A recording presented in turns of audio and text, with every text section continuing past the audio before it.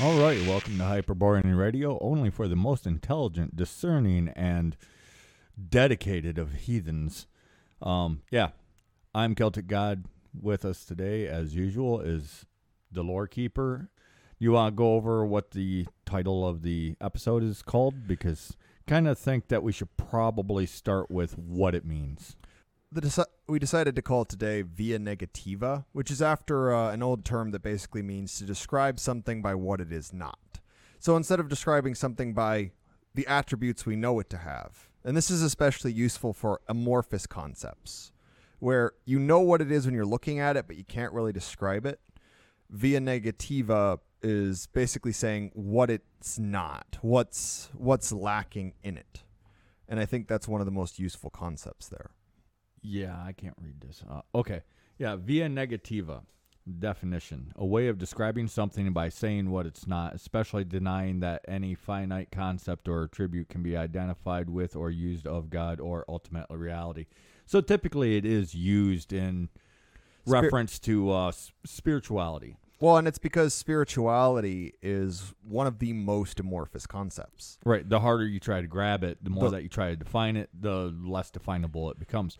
But it's not only that, because it's actually one of the concepts that they use for comparative mythology, or that they're supposed to use. Yes. They don't, but they're supposed to. Well, they go the half-assed way, which is, well, this one has a thunder god, and this one has a thunder god. Comparative mythology. When actually what you would do in actual comparative mythology is, thunder god, how are they different? It's kind of, we do this a lot. Okay, we know the shape of humans across the globe, regardless of the species of human.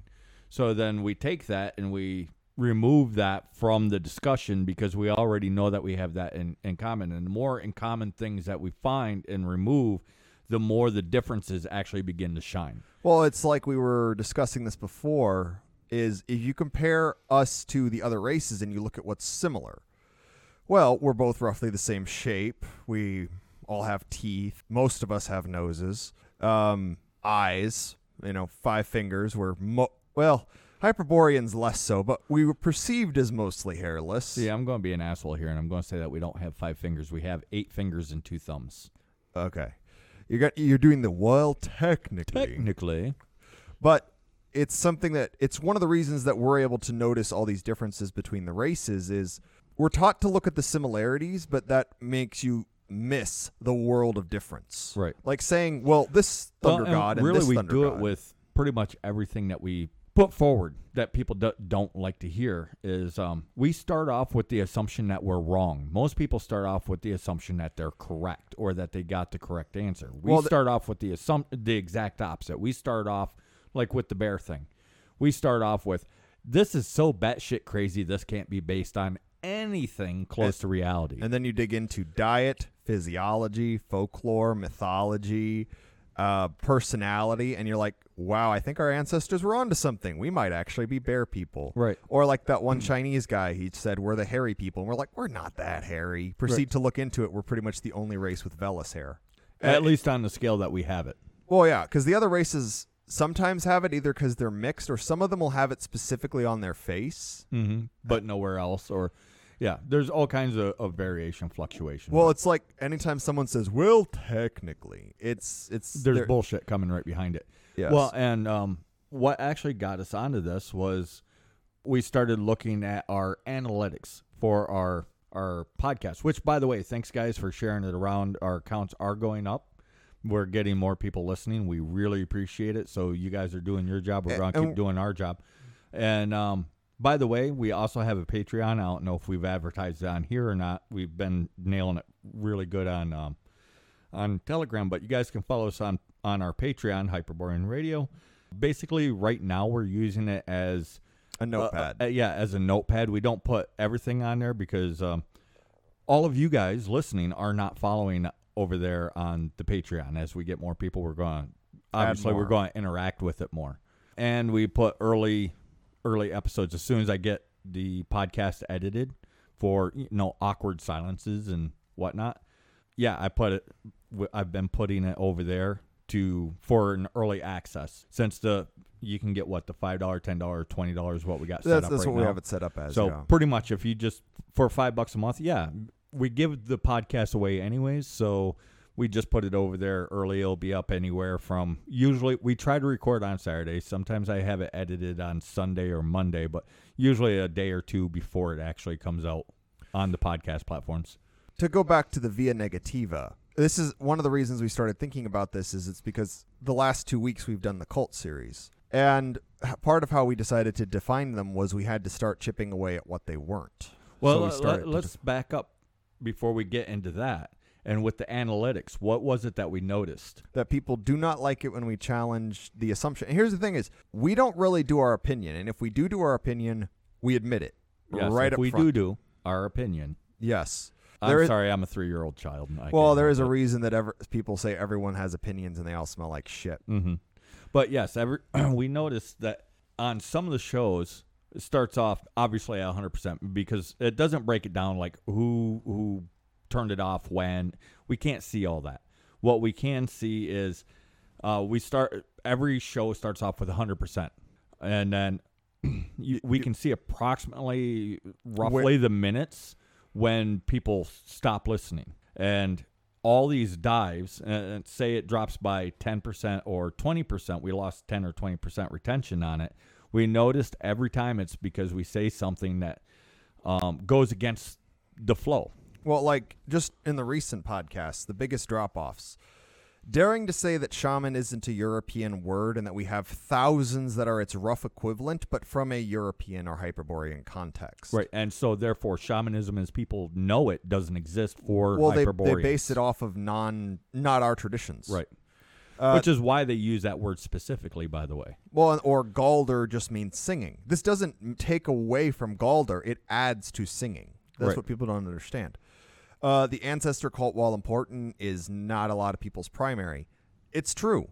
Everybody's an ancestor cultist to some extent, but very few people that is going to be their main. The pantheons are not a thing, and calling yourself a Norse pagan or a Celtic pagan really doesn't mean anything. It doesn't. There are thousands of gods, minimum, in each of these pantheons.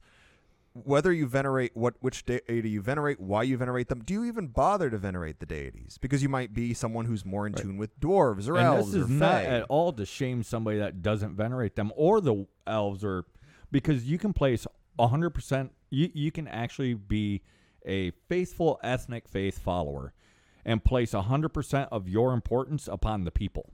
Yep. Like the gods are a serious afterthought and only examples. Well, and then this is why we say things like you can believe the gods are just archetypes and still be pagan. That's not exactly what we subscribe to, but I can see why someone could do that. And that's the beautiful thing about mythology, folklore, our tales, is you can take them from any of these angles and they still have meaning. We've noticed that and the more controversial the thing is that we say, the more against the standard norm, the more against the Ur-Indian, the more against the shaman, the more against... I don't know, rubbing magicians and the rubbing occultists. fucking chakra stones on your anus before you sing your hymnal. Make sure you shove it up to the green when it hits the purple. You're doing really good. Right. Anybody that's looked at those graphs, you know what we're talking about. If you haven't, you aren't missing anything. Don't bother. But we've noticed that the more that we go against these perceived... I don't even know what to call it. It's the esoteric nonsense. Well, it's what we've been saying for a while is the occult is what ruins paganism. And this is partly why we wanted to bring the Via Negativa up, because it's why we'll say things like that's not pagan. It's not because we can define what paganism is in this beautiful little box. Ethnic faith, much like the concept of anything spiritual really, it's impossible to fully define. It's too amorphous, it's too broad, it's too complex. But you can tell what it's not. Right. It's like when someone starts talking about the Trinity of Odin as the one true God and all the gods are aspects of Odin. For instance, where have we heard of this Trinity God before? Yes. Well, you start to notice by understanding what paganism is not and understanding what Christianity is, you can start to see where these things split up. Right. And where they're coming from, so on and so forth. So, yeah, the more controversial the thing is that we say, the more people that leave. And you know what? We're not going to stop. Well, here's the thing, is if you want to have your balls stroked and just constantly told you're a good boy for doing whatever some YouTube person that probably read like one book is telling you. Right. Well, there's like the one 1,000 guy people. that you caught him out, and then he just kind of, yeah. Anyways, he was constantly quoting what was it, the Mabinogion, and he apparently never read it past like the first 3 pages. Oh, I never personally confronted him, but he no, pretty but I did. Oh, yeah, but he pretty much only says what he always brings up when he talks about it, and I won't name names Because it doesn't matter, and we don't want to advertise for him. well, simply put, we're grown-ups. We're not going to start any Right. drama. He knows who he is. If he's listening, hello. Because I've never read the Mabinogion. I've read the first few pages, and then I kind of put it down because it's written, at least the translation I have is written really, really poorly. But the fact that he is quoting from one of those first few pages I've read, yeah, that tells me he hasn't read. only the first few pages. Well, because the further you get into the Mabinogion, because I've read It's a train sections. wreck. Well, it's not even a train wreck. It's the problem all the Celtic myths had is they were written by people that clearly didn't care about them. Mm-hmm. Like if you've ever read the stuff by Lady Augusta Gregory, the God of Gods and Fighting Men, it is like trying to read while molasses is getting sprayed in your eyes with a garden hose. Right. It is painful. Well, and so at this moment, if you're one of the people that's been with us for a while and you always listen right to the end, fucking bravo. But yeah, via negativa. This another point is, okay, there's a verbal trap that Christians and mostly Hindus are the ones that's tried using on me. Have you ever considered that everything that you know is untrue? The answer for us is yes, every day. Wake up assuming that everything that we think that we know is wrong. And then Simple as that. Then it's pretty simple. Have you? Right. Like everyone listening to this, have you ever considered everything you know might be wrong? Ask yourself this question because it's like yesterday when I was at work, I was talking to somebody. All of your preconceptions. I was talking to somebody, and he brings up that he's getting baptized. So I ask him which kind. He says, "Oh, non-denominational," which basically means it's a Build-A-Bear religion. He's never read the book. And he thinks I'm an atheist because I'm mildly critical. I don't insult him directly, but I'm just like, oh, you just follow the Jewish wizard. Interesting. And he thinks I'm an atheist, so he starts talking about, well, I used to be a non-believer too. So then I was like, oh, no, I'm not an atheist. He's like, oh, you're not? No, I'm not. I'm a pagan. And I believe your God exists. I just believe he's a liar. They don't know how to react And these to that. conversations are way easier to have in real life than people think they are. Like we was talking about how, well, actually, you know what? I'm going to leave that alone for now, and let's see if it works its way into the conversation because it's, yeah. Well, and the main reason we actually wanted to talk about Via Negativa is society at large, because we've been talking about the cults for the last 2 weeks. Mm-hmm. And one of the main things we started to realize is the absence of these cults has massive, massive ramifications. Which actually helped us identify what they actually are. You can look at it and kind of figure it out, but then once you start looking at the world and using the Via Negativa method, you can actually start seeing where it's missing and what it actually is, like way deep down inside at its core. Well, it's like, why are so many women, like not specifically the female gender, but like feminists, why are so many of them batshit crazy? It's because, one, they're scared. They're constantly scared. Mm-hmm. No, and the reason for this is there's not a lot of strong men, but then feminists repeat the pattern and make weak men, and it's all because they can't get because a they're strong... scared of strong men, but because there are no strong men, they are scared. Yes, they think that by removing the strong men, that they won't be scared anymore. But by removing strong men and just having weak men, all you're doing is making a more dangerous scenario. Mm-hmm. Because strong men can fight other strong men. But when you have only weak men, or even just weak men and then a few strong to men. To use one of these tired political statements, what is the best defense against a bad guy with a gun? A good guy with a gun. I mean, it's really blatant. It's something else that we was talking about before, too. Like the left, the progressives, the conservatives, we're pretty much apolitical. But anyways, all these different groups, they there's good ideas, good things that they say. One of them is, we was talking about health. And probably the quickest, easiest way to get to a healthier lifestyle isn't asking what you can add, which is the direction most people take. What can I add? What else can I eat? What what can I do more? When really the quickest way to getting healthier is probably asking yourself, what can I do without? What can I do without, or what am I lacking? Either way uses a via negativa method. Mm-hmm. Because most people, they don't eat very well. But the solution isn't to, well, I'll just start eating berries, with my Dr. Pepper. You'd be further off without the Dr. Pepper and still not having the berries than you would be putting berries in your Dr. Pepper. A lot of it comes down to things are not that simple. Because most people will be like, well, if I just cut soda out, it'll be fine. Things are simple, but because they're not overly complex, but once you start actually looking at the thing, then an entire world opens up. I've used oranges before as the description. You look at an orange, it's simple. This is an orange. But then you break open the orange, and then you got the meat inside, and then you look at the meat, and the meat is made up of these little nodules.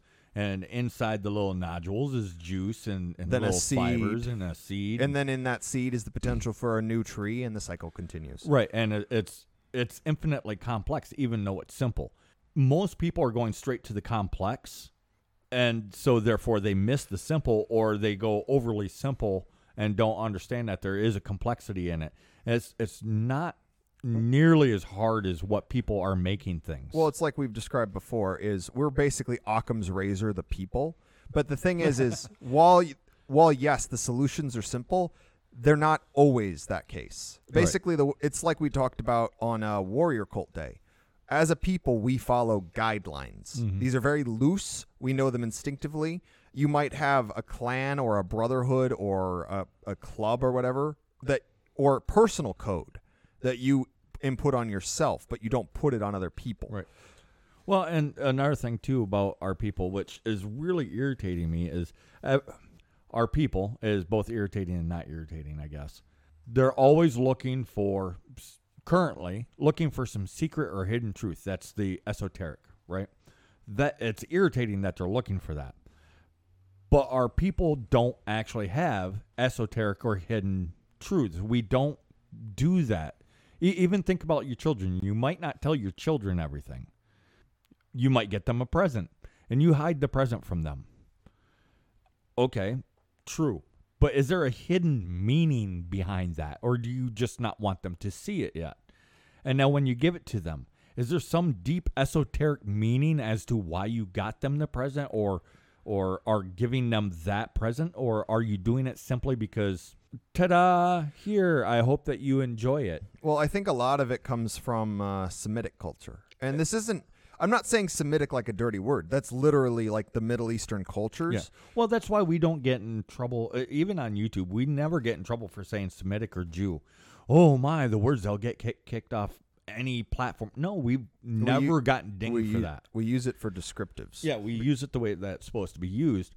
Well, where we do get in trouble is for telling the truth. That's why we don't really put much up on YouTube, because we are on the verge of losing our YouTube channel. Yeah, we mostly just use it as advertisement for the podcast and occasional borderline meme videos at this point. Yeah, it's because we don't even have any strikes, and we are right up against being they don't off. bother with the strike We have a big system. Warning on our page. Studio, yeah. On our studio page saying, if you break the rules one more time, even though you don't have any strikes, you will lose your channel. Yes, we've been a very bad boy for we've YouTube. been very, very naughty.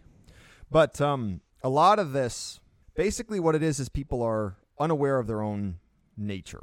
And the Semitic stuff, because if you actually look, even like the Greek and Roman, like esoteric traditions, they come from interaction with the Near East. Mm-hmm. So like someone goes to Persia, or I guess today it would be Iran, and they speak to a bunch of their magi, and they come back and they start teaching an esoteric nonsense tradition that involves fava beans being something unable to be eaten for reasons, and the holiness of the triangle or circle or whatever nonsense there floats their boat today.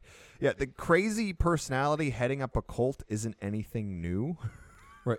Well, as a matter of fact, that's why we was told that our podcast, our Telegram channel, our YouTube channel, nothing would ever be a success, and nobody will give us time of day, is because we're not telling people what they want to hear.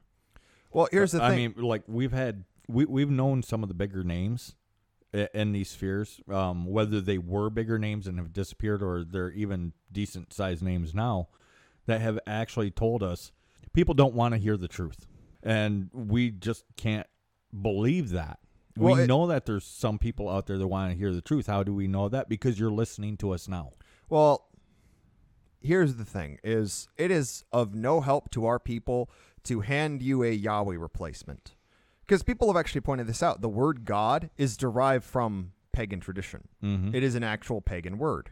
It may tie into a specific god. It may mean a god as in a spirit. Academics try to do that, but then when you actually dig into it, It doesn't fit. It doesn't fit. It just means whichever god that person holds Yeah. or is even talking about at that time. It's not even holds highest. It's who are they talking about at the moment? Well, precisely. And this is partly what, but let's just give it to them for now.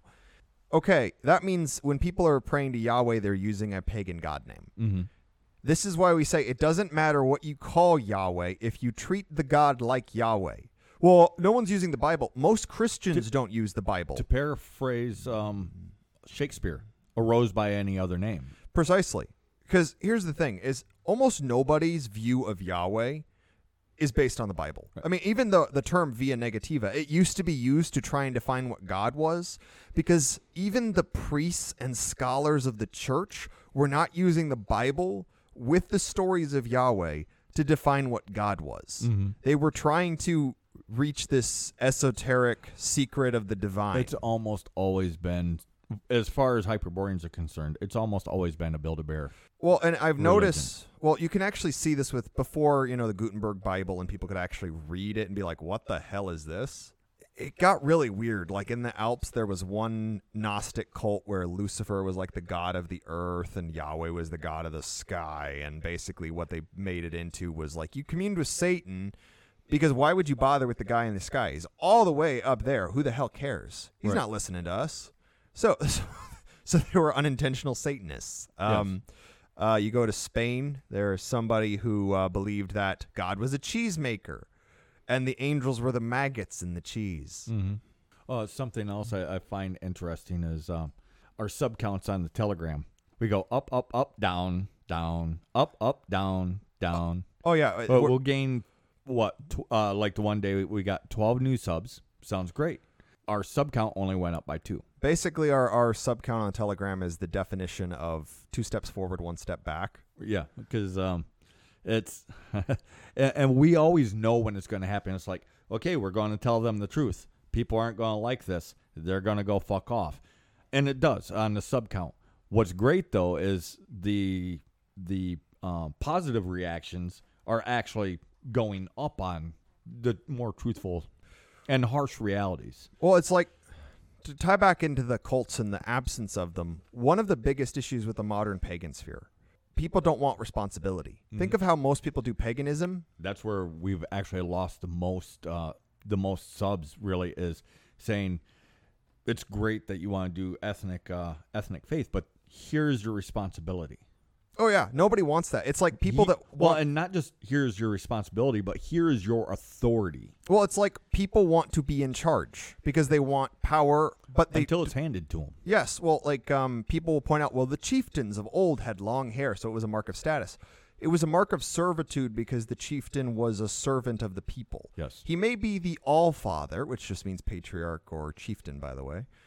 But he wasn't the leader in the sense of king who has no responsibilities. Yeah, he wasn't laying on what are those things called, a duvet?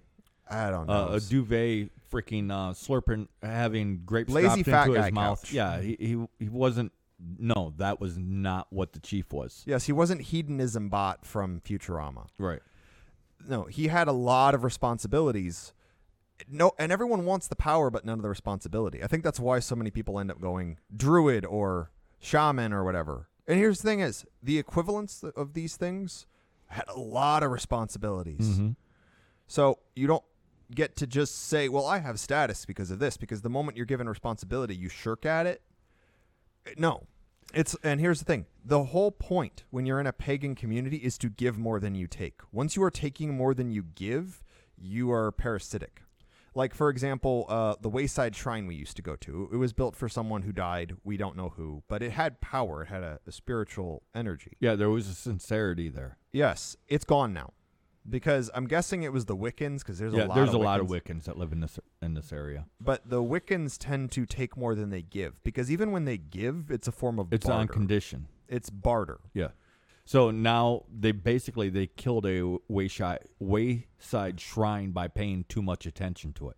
Well, and they are literally paying. They weren't giving care. They weren't giving attention. They weren't giving their time. They were trying to buy something, even if it was just pats on the back. Yeah, you're a even good if person. yeah, exactly. And we've been actually, this is not a new thing. We've just been phrasing it this way: give more than you take, to make it painfully obvious. But really, we've been saying it for a long time, and it's not just a way of saying give us money. I mean, we could use some, thanks, but that's not what we're saying. We're saying in general, in life, you need to give more than you take. One example is that old phrase of mark of a healthy society is an old man planting a tree. Whose shade he'll know he'll never sit under. Yes. Well, and that's the other problem is people are like, this person planted 1 million trees. Yes, and 1 million trees died. Yes. Why? Because we see that a lot in the modern day. Give us $1, we'll plant a tree. And they do. They have to legally. But what they don't have to do is take care of it, and therefore that 1 million trees, anybody that's just planted a tree out in their yard, as healthy as your yard might be, you plant the tree, it dies. Not always, but you have to take care of that tree. The pledge to plant a tree and the pledge to take care of a tree are two separate things. Kind of like that little video that I did with the pirate thing on Telegram, where it's more guidelines, except for I cut it in the beginning to where that was not part of our bargain, because she's like, you have to take me back to shore. And he says, that was not part of our bargain. Well, and it ties into, Hyperboreans follow the spirit of the agreement, not the literal agreement. Right. You don't want us following the literal. And that's where we end up getting taken on a ride for a lot of these things is we see, give us $1, we'll go plant a tree. That's great. Here's $100, go plant 100 trees. We take for granted that these trees are going to actually be cared for, but they're not. I've actually participated in some of these organizations that do this before they became popular, and I stopped participating because I saw exactly what they don't even give a fuck. No, it's all about a the tree that they put in the ground. Now, half of them they just throw down on the ground and call it planted. Some of them it'll be like a trench, and you just kind of scatter the trees out and then kick dirt over top of it and walk the fuck away. They don't care, but they have to put the tree in the ground, which is a sapling, or they're liable by law. So they do the absolute minimum. And away they go. That's why I don't give to things like that. I'd rather give to somebody that entertains the shit out of me. Oh, yeah, like a busker.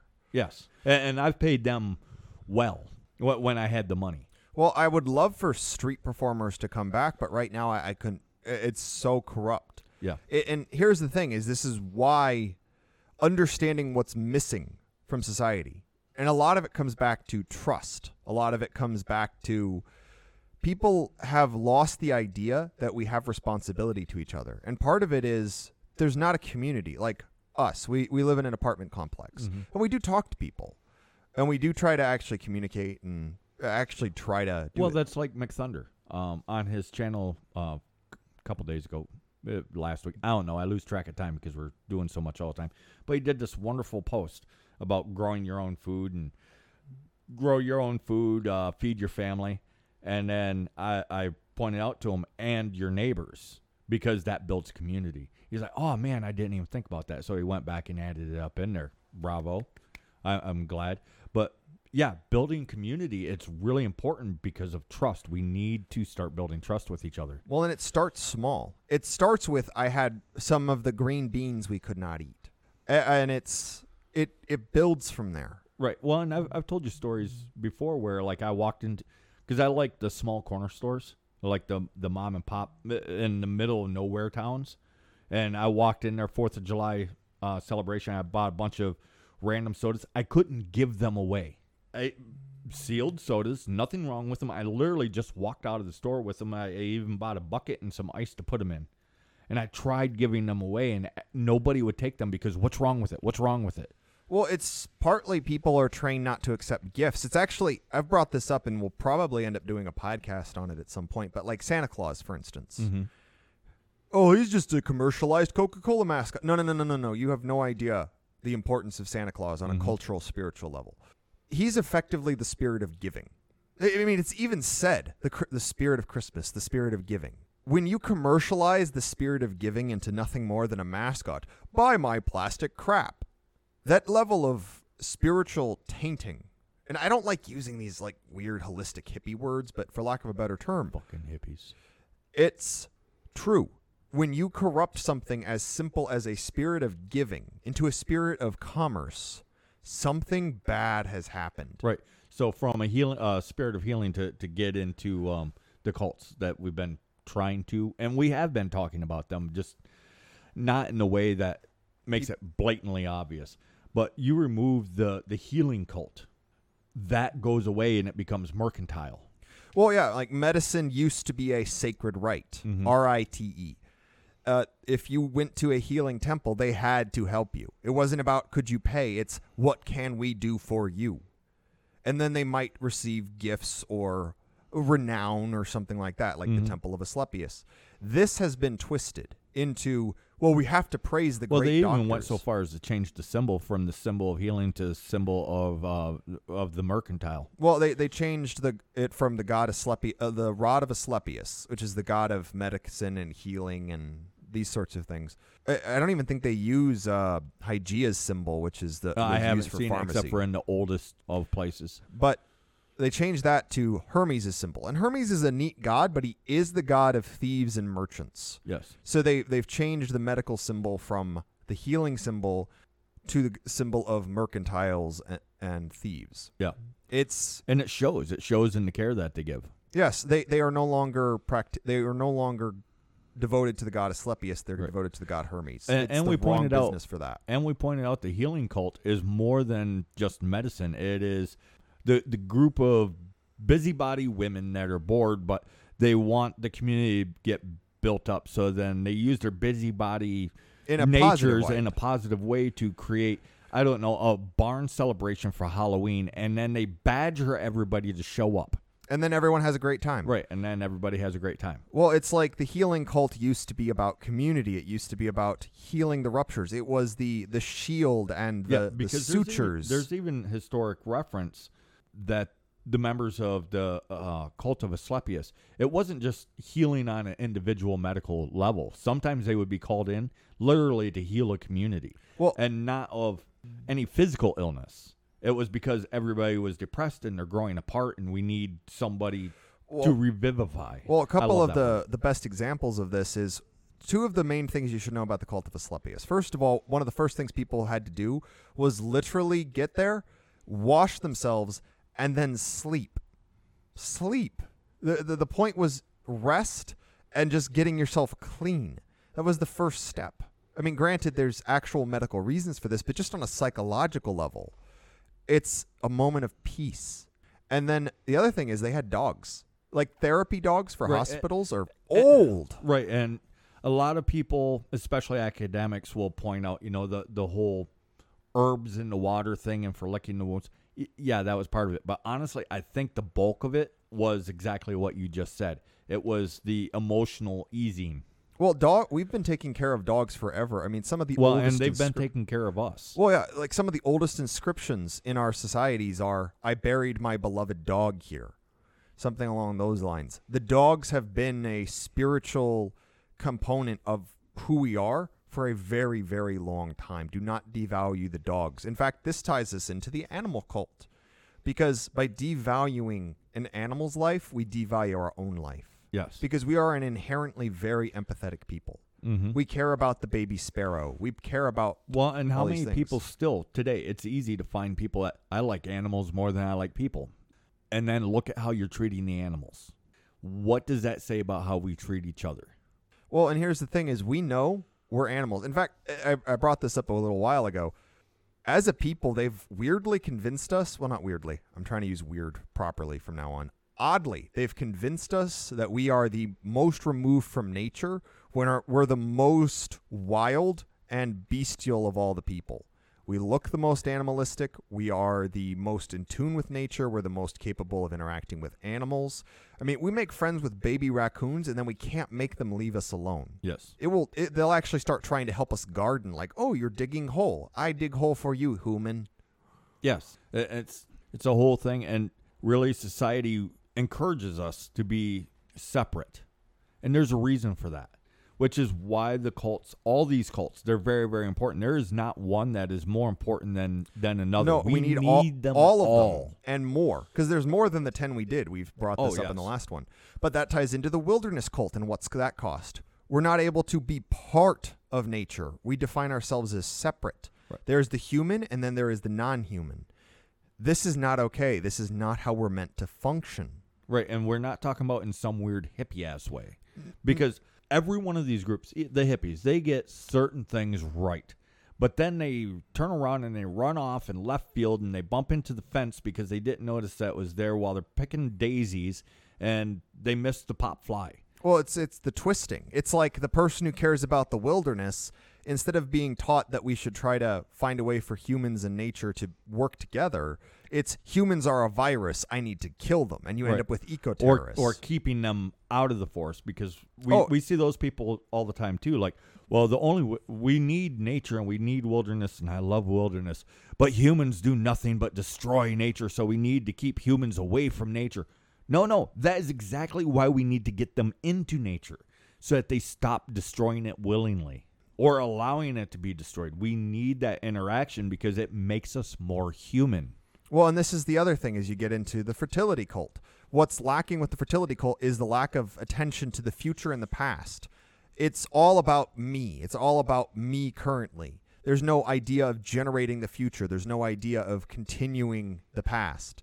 It's me. What is me doing right now? Mm-hmm. And it doesn't seem like it should be part of the fertility cult, but it is. Because the fertility cult, by its very nature, has to understand the whole cycle.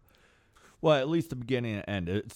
I like the way that you described it that one time. It's where the snake bites its tail. Yes. So it's the beginning and the end. It's you're born and then you die, and everything you do in between is kind of your own business. Yeah. It's actually, weirdly enough, that makes the Weird Sisters some fertility gods, because what do they bother with? The beginning and the end. Yes. And then the death cultist is about the living. No, the death cultist is all about death. I hate to tell you. No, it's about the living part of it. Let's go with the stereotypical, the morticians and the graveyard, the grave caretakers. I've talked to these people because some of them strike me as being very, I don't even know how to describe it. All the words I come up with, they've been ruined by modernity. But they're very, like the one graveyard caretaker I was telling you about, where he would go through and he would clean all the headstones. He would bring fresh flowers. Ah! Where did he get the flesh? Right, he would bring fresh flowers and or plant flowers with the graves. He'd clean the headstones. He'd refurbish the headstones. He took immaculate care of this graveyard. I asked him why. Do you care so much for the dead? This is awesome. He's like, oh no, what I do isn't for them. I do it for the living. And yeah, we had a really interesting conversation because he understood, while the people didn't come to the graves all the time, how important it was for them to be able to connect with the ones that they lost. So everything that he did wasn't for the dead. He did it for the living. Same way with morticians. Why do you take such care to present this? And we know the morticians. There's some of them that they suck, and they're just doing it for money. And then there's other ones that go above and beyond. And like, I don't know, if you're trying to order a really expensive coffin, they'll look at you and be like, no, you don't need that one. This one over here that's like $10,000 cheaper will do what you need it to do. They do what they do for the living. They don't do it for the dead. They respect the dead, of course. That's part of our nature. But what they do, the way that they do it, the execution of it is actually for the living. And any of these cults, they aren't intrinsically tied to any profession. Like, not all morticians are death cultists. Not all graveyard caretakers are death cultists. They might be fertility cultists. They could be healing cultists. They could be animists. The cult has nothing to do with the profession. Well, and a lot of what the mortician and the graveyard caretaker was describing is healing the soul, which is the core function of the animist. Mm-hmm. It is healing the soul, not just of people, but of a place. Right. It is something that is so damaging right now because here's the thing: is without the soul being healthy, and it's not just the individual soul; it's the soul of the people. It's the soul of the place. It's why when you go into a city, everything you can feel almost a radiating anger and sorrow. It is a confused, angry area. And if you never left the city, you might not know. You notice it, but it just doesn't hit your consciousness. You have to get away from it and then come back, and you can feel it. Well, it's weird because I actually, when I used to drive my old hometown, when I used to drive away from it and then into it, I didn't really notice anything because I would move too fast because highways. But then one day I took a really long bike ride. And then when I was coming from a town outside of where I lived and I was coming home, I could feel once I realized I was back in town, it was like a wave of just depression and fear and anxiety and all of these negative components. And I'm not from like New York or Chicago. This is a relatively small city with a lot of trees. It's still, you could feel that broken down despair. We need to fix it. And the easy answer is leave the cities. Well, yes, it's a thing. But cities are still going to happen. We've discussed this before. There's no reason for the cities to be the way that they are. We've nearly always had cities. I mean, if all the villages, let's go with the stereotype, all the villages cap out at 250 individuals, except for this one over here at a crossroads. That one has 5,000. While we wouldn't call a population of 5,000 a city anymore, in comparison to 250, 5,000 is a city. Well, and here's the weird thing people don't understand about cities, is cities are not just a village that kept growing. Because usually what ends up happening is the cities grow into each other. Like New York is a famous example because it was originally 5 separate cities. Well, that's like the city that we live in right now. It's actually like a dozen towns that grew together. Well, that's like my hometown. It is vastly connecting, and because you can actually drive through, there's literally a town that is surrounded by my hometown. You can bike through it, and no matter what direction you leave it from, you will hit my hometown. That's how big my hometown is. And the thing is, it's always done this to one degree or another since we started building villages. Yes. And it doesn't matter if the village started at a cave where we wintered and then we just never left. Well, and if mounds are the way we think they are, because like we believe that based on the evidence and what we've looked at in our own people's nature, a lot of the mounds were actually homes. Mm-hmm. And it actually fits. You should look into it a bit more. Or go back and listen to the Mounds podcast. Yes, get into that a lot. that's even better. Go back and listen to the Mounds podcast. If you haven't already, that's all the one of way my through favorites. from beginning to end, because you guys are the cool ones. Yes. Not the people that leave just because you get your feels hurt. Yeah, that's one of my favorite podcasts, so check that out. But if you actually look at that, some of those mounds go on for miles. Like in America, we have some famous mounds. And if you buy into some of the stuff that implies we were here before the supposed European settlers, pretty much the entirety of the Mississippi would have been one giant mound village. Yeah. And can we prove that? No, we but can't. we can also point to how people instinctively love hobbit towns. Right. And that's one of the things I did was I took real world mounds, pictures of the hobbit village that they built, pictures of fortresses, mixed them all up. You tell me which one is which. Well, which one is the house, which one is the burial mound, and which one is the fortress? Well, it's nearly impossible to tell them apart, isn't it? Yes, and it also ties into our own nature because, this mound is clearly sacred because it's made in the shape of a bear or a snake or whatever. Yeah, we do that now. What about the one that's built in the shape of a giant penis and testicles? Well, that's the thing. I forget the name of that one. Well, we have houses now that are shaped like a boot, that are shaped like a pine cone. Yeah. We do it all the time. It's because, what if we did this? Said we do. And then eventually we get bored of it and we destroy Well, and it. sometimes and it make happens something on accident, and sometimes it happens on purpose. else. Well, that's like there's an entire village that's in the shape of a person in, I think it's Italy. Mm-hmm. I don't think that was done on purpose. I think we just kind of ended up doing that. It's quite possible. It's also possible that maybe it was planned that way. But it doesn't matter because the fact is it's shaped like a person. And that's a lot of what's missing, because it's not just the 10 cults we've talked about and all the cults together. The further our people get away from our ethnic pagan roots, our native spirituality, the worse things get. And you can see it because, like we've been pointing this out, is you have hollows, people that look like their very soul has been eaten out by termites. Right. Most people know them by the term NPC. NPC or doll's eyes, Yeah. because they usually start to lose the light behind their eyes. It's like there's nothing, nobody there. The lights are on, but nobody's home. Well, and this is my theory on them. They was born with a soul, with that seed that could grow and flourish and become a great and mighty, I don't know, oak tree. Spiritual oak. Yeah, the spiritual oak. However, they let it die for a myriad of reasons. There's a thousand reasons that a person might let that die, and they become empty. Which is partly why I tell people, every pagan out there, every person who practices ethnic faith, you are a beacon. You are there to light them up, light their inner flame again. But you don't do it by, well, I can help you. I'm a trained Gothi of the whatever. No, The Gothi thing pisses me right the fuck off. It really does, because this is the reality of it, folks. And it's kind of a divergence from what we're talking about, but it's also not. Every man is the priest of his family.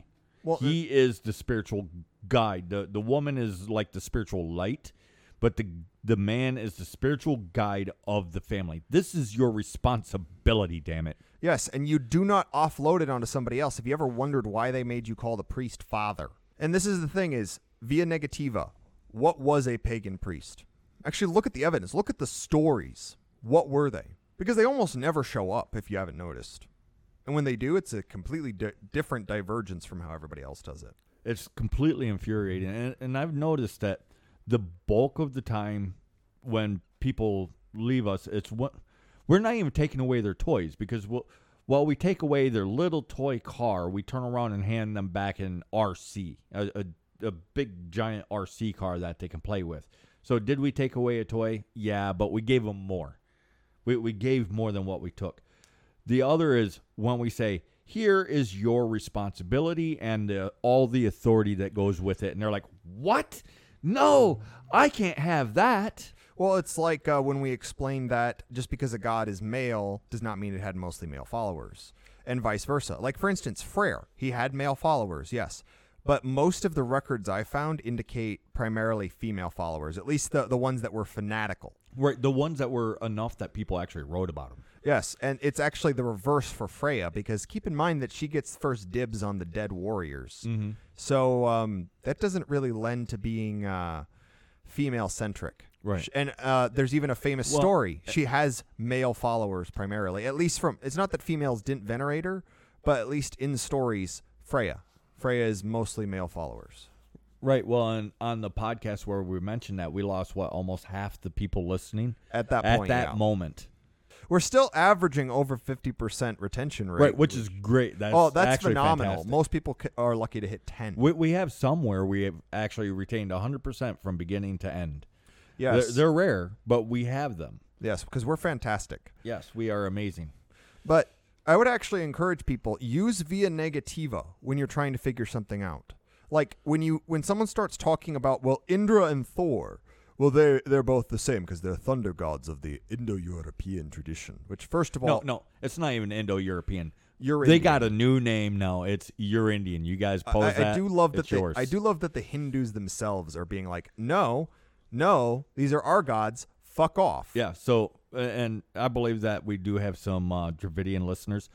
If you guys are some of these people fighting it, thank you. Yes, I'd buy you a beer, but I will probably never meet you, and I might not believe you if you showed up. So, right, yeah. But it's one of those things. It sounds like it makes sense because these are both fighting gods. They're both thunder gods. On a pure academic level, when you're, But Sure. the thing is that Venn diagram, those connections, it's not that simple. There is massive differences between these two. There's a reason why most actual disciplines in the world do not use Venn diagrams. Have you noticed that?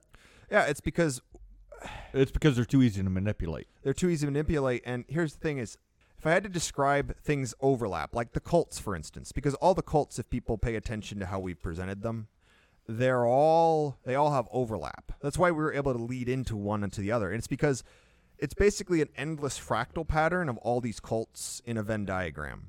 Because each one has things that are unique to it, but there's a lot of overlap with all these others. And it's just the natural way of things. It's the guidelines. Well, most of the time we do this, but today we're doing this because of this. It's just how it works. Yeah, and this approach is actually useful in so many ways, whether you're dissecting history, trying to figure out what was, what is, and what might be. These things have been lost in translation, and there's too many people that I don't know how to word it other than they're too busy examining their fucking belly buttons. Well, I guess the way I would put it is, if you are doing paganism and you are completely and utterly self-centered or isolated, because you don't necessarily have to be selfish. You might just be isolated. But if you're truly isolated, there's a lot missing from paganism. Mm-hmm. Because paganism is...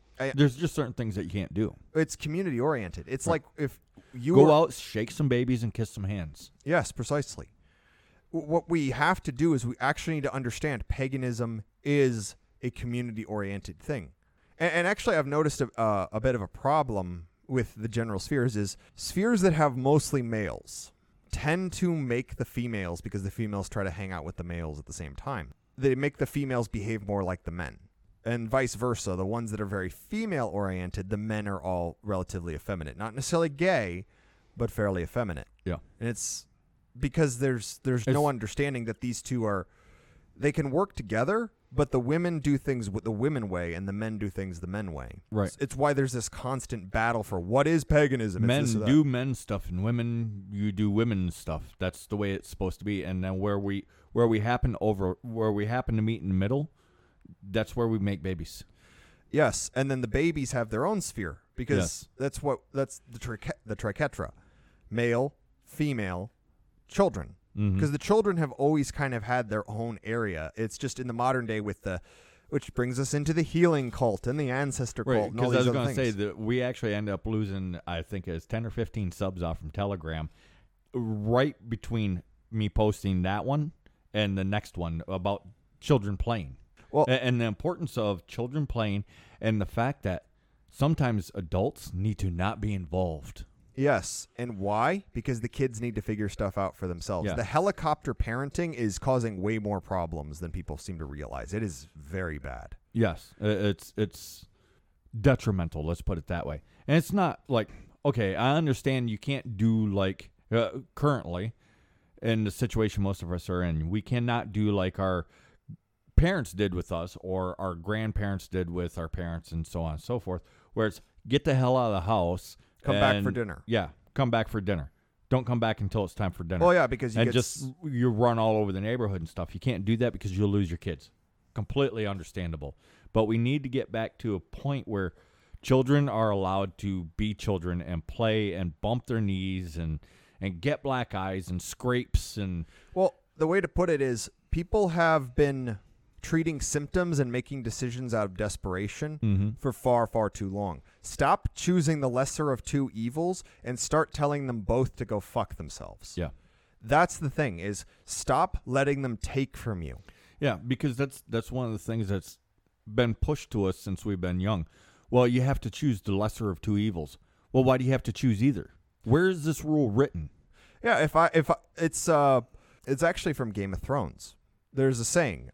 There in a room stands a king, a rich man, and a priest. Between them stands a common sellsword. Each man bids the sellsword kill the other two. Who lives, who dies, and who has the true power? And here's the reality of it in that situation. Not only does the sellsword have all the power, but he can choose to kill all three of them. Yes, that is on the board. Yes, there is no choosing the lesser of two evils. There's no, well, I follow royal decree. Well, I follow money. Well, I follow priests. If all 3 of these are corrupt assholes, there is the option to have 3 heads on a pike. That post also on Warriors lost us a few, and we've gained some back. Well, the war cult follows natural order. It doesn't allow the weak and the craven to rule. There's no worm tongues. You get Theoden, you get Aragorn, but you don't have worm tongues. You don't have Boromir's dad, whose name I can't remember, but I'm getting really creepy flashes of him eating tomatoes in my head. And it was the one where we mentioned, yes, that the warrior can't be bought. It's by their very nature. If you can be bought, you're not a warrior.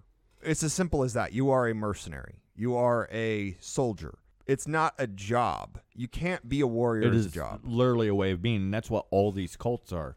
It is a way of being, and it's the fundamental core of who you are. And yeah, this will change over time, but it's through this method that you can kind of figure out which one you actually fit in. And again, we've tried to strip off the surface of all of these things because it's easy. It's easy to say a mortician is a death cultist. Well, he could be an animist. He could also be an ancestor cultist. Yes. He could also be a healing cultist. He could belong a war cultist. Right. The profession and the cult doesn't necessarily walk hand in hand, and neither do. Sorry to break it to you, and we're probably going to lose a bunch of listeners right now. The gods and the cults that we're talking about, they don't necessarily. Yeah, the cult of Dionysus doesn't necessarily have to go with a war cultist. Right. You can have a fertility cultist following Tyr. You can have a war cultist following Idun. Yes, I'm trying to think of like the opposites, the extreme opposites, based on perception and what God said. You can have a sailor follow a sea cultist following Rubizol. Right. Well, I was going to say the Dogda, but yes, and it doesn't work that way. Yeah, it doesn't necessarily work that way. It's everything. It's simple, is ridiculously simple for us, which I think is part of the mess that everybody's getting in, is they're being led by a non-Hyperborean way of thinking. Well, it's like people that try to use Old Norse words when we have English equivalents. Like luck. Luck is actually a European word. Mm-hmm. People know what it means, and they understand it's more complex than it's let forth. But if you use an Old Norse word, well, now you have the secrets. Oh, yeah, this is something I was going to bring up before, is a lot of people, they want to be taken seriously.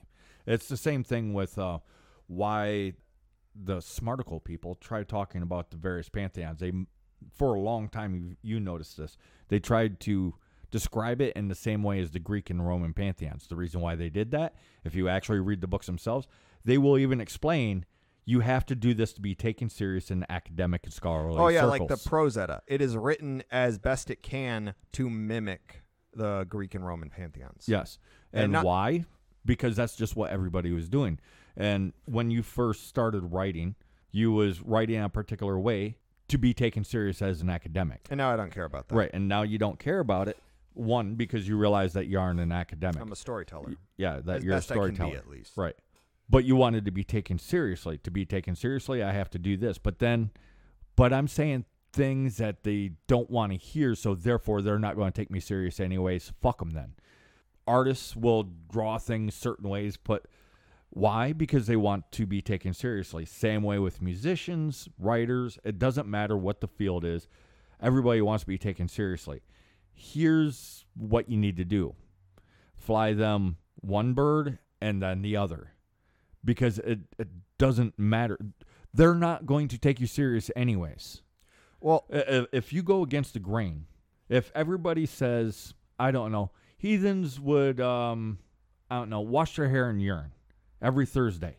If you could convince some of these other people that are easily buying into stuff that this was the case, guess what they would start doing? The market value of urine would go up. And then you'd have people pushing their brand of urine, and guess what they would push? Oh, yeah. Like the story that heathens wash their hair in urine every Thursday. Well, my personal favorite is there's actually a trend right now for drinking your own urine. Yes. So it's I love how hippie-ish the Christianity is getting, because it's become a fad to enter Christianity. Yes.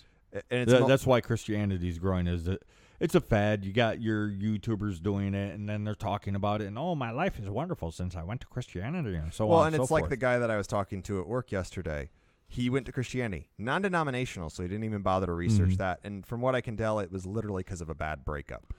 So desperation. It's the same thing. It's the same thing they've always preyed All on. cults thrive on desperation. Well, and we're not referring to the type of cults that we were referring Yeah. to earlier. Yeah. We're referring to the Charles Manson version of cults, Right. not the old school version of cults. It's why we didn't want to use the word cult. But there's no better word. Yeah, we can't.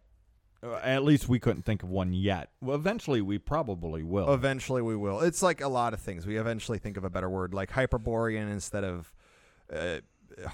Instead of white or European. Or, Chimera instead of hybrid or mutt. Right. And here's the thing: is I'm gonna paint a picture. Let's say that we were able to bring these things back. These things that, if you look around, you can see that they're missing. You can define them as by the very absence they leave. How would the world be different if we were able to bring these cults back? And it would be decades of and healing. bring them back strong. Yes, the communities would be healed. The people would be able to go into the woods. The nature would thrive, but not at our expense, but at our betterment. You would have people exploring, innovating again. You would have the traditions again. You would have people loving life and enjoying it, knowing that it ends at some point, but we get to enjoy it while we're here. Mm-hmm. So much could come back. So much could be more beautiful. Well, shit, just more trees in the cities. There's no reason why there can't be more trees in the cities. Well, and here's the thing is cities are full of empty buildings. Replace those with forests, or heck, turn them into something else, something more useful. Mm-hmm. It's not as hopeless as people think it is. The reality is there are so many options, so many possibilities, and they're not that hard to accomplish so long as people are facing the direction of wanting things to change for the better. That's the core thing there. And I think with that, I'm going to go ahead and say, use the via negativa method. Look around.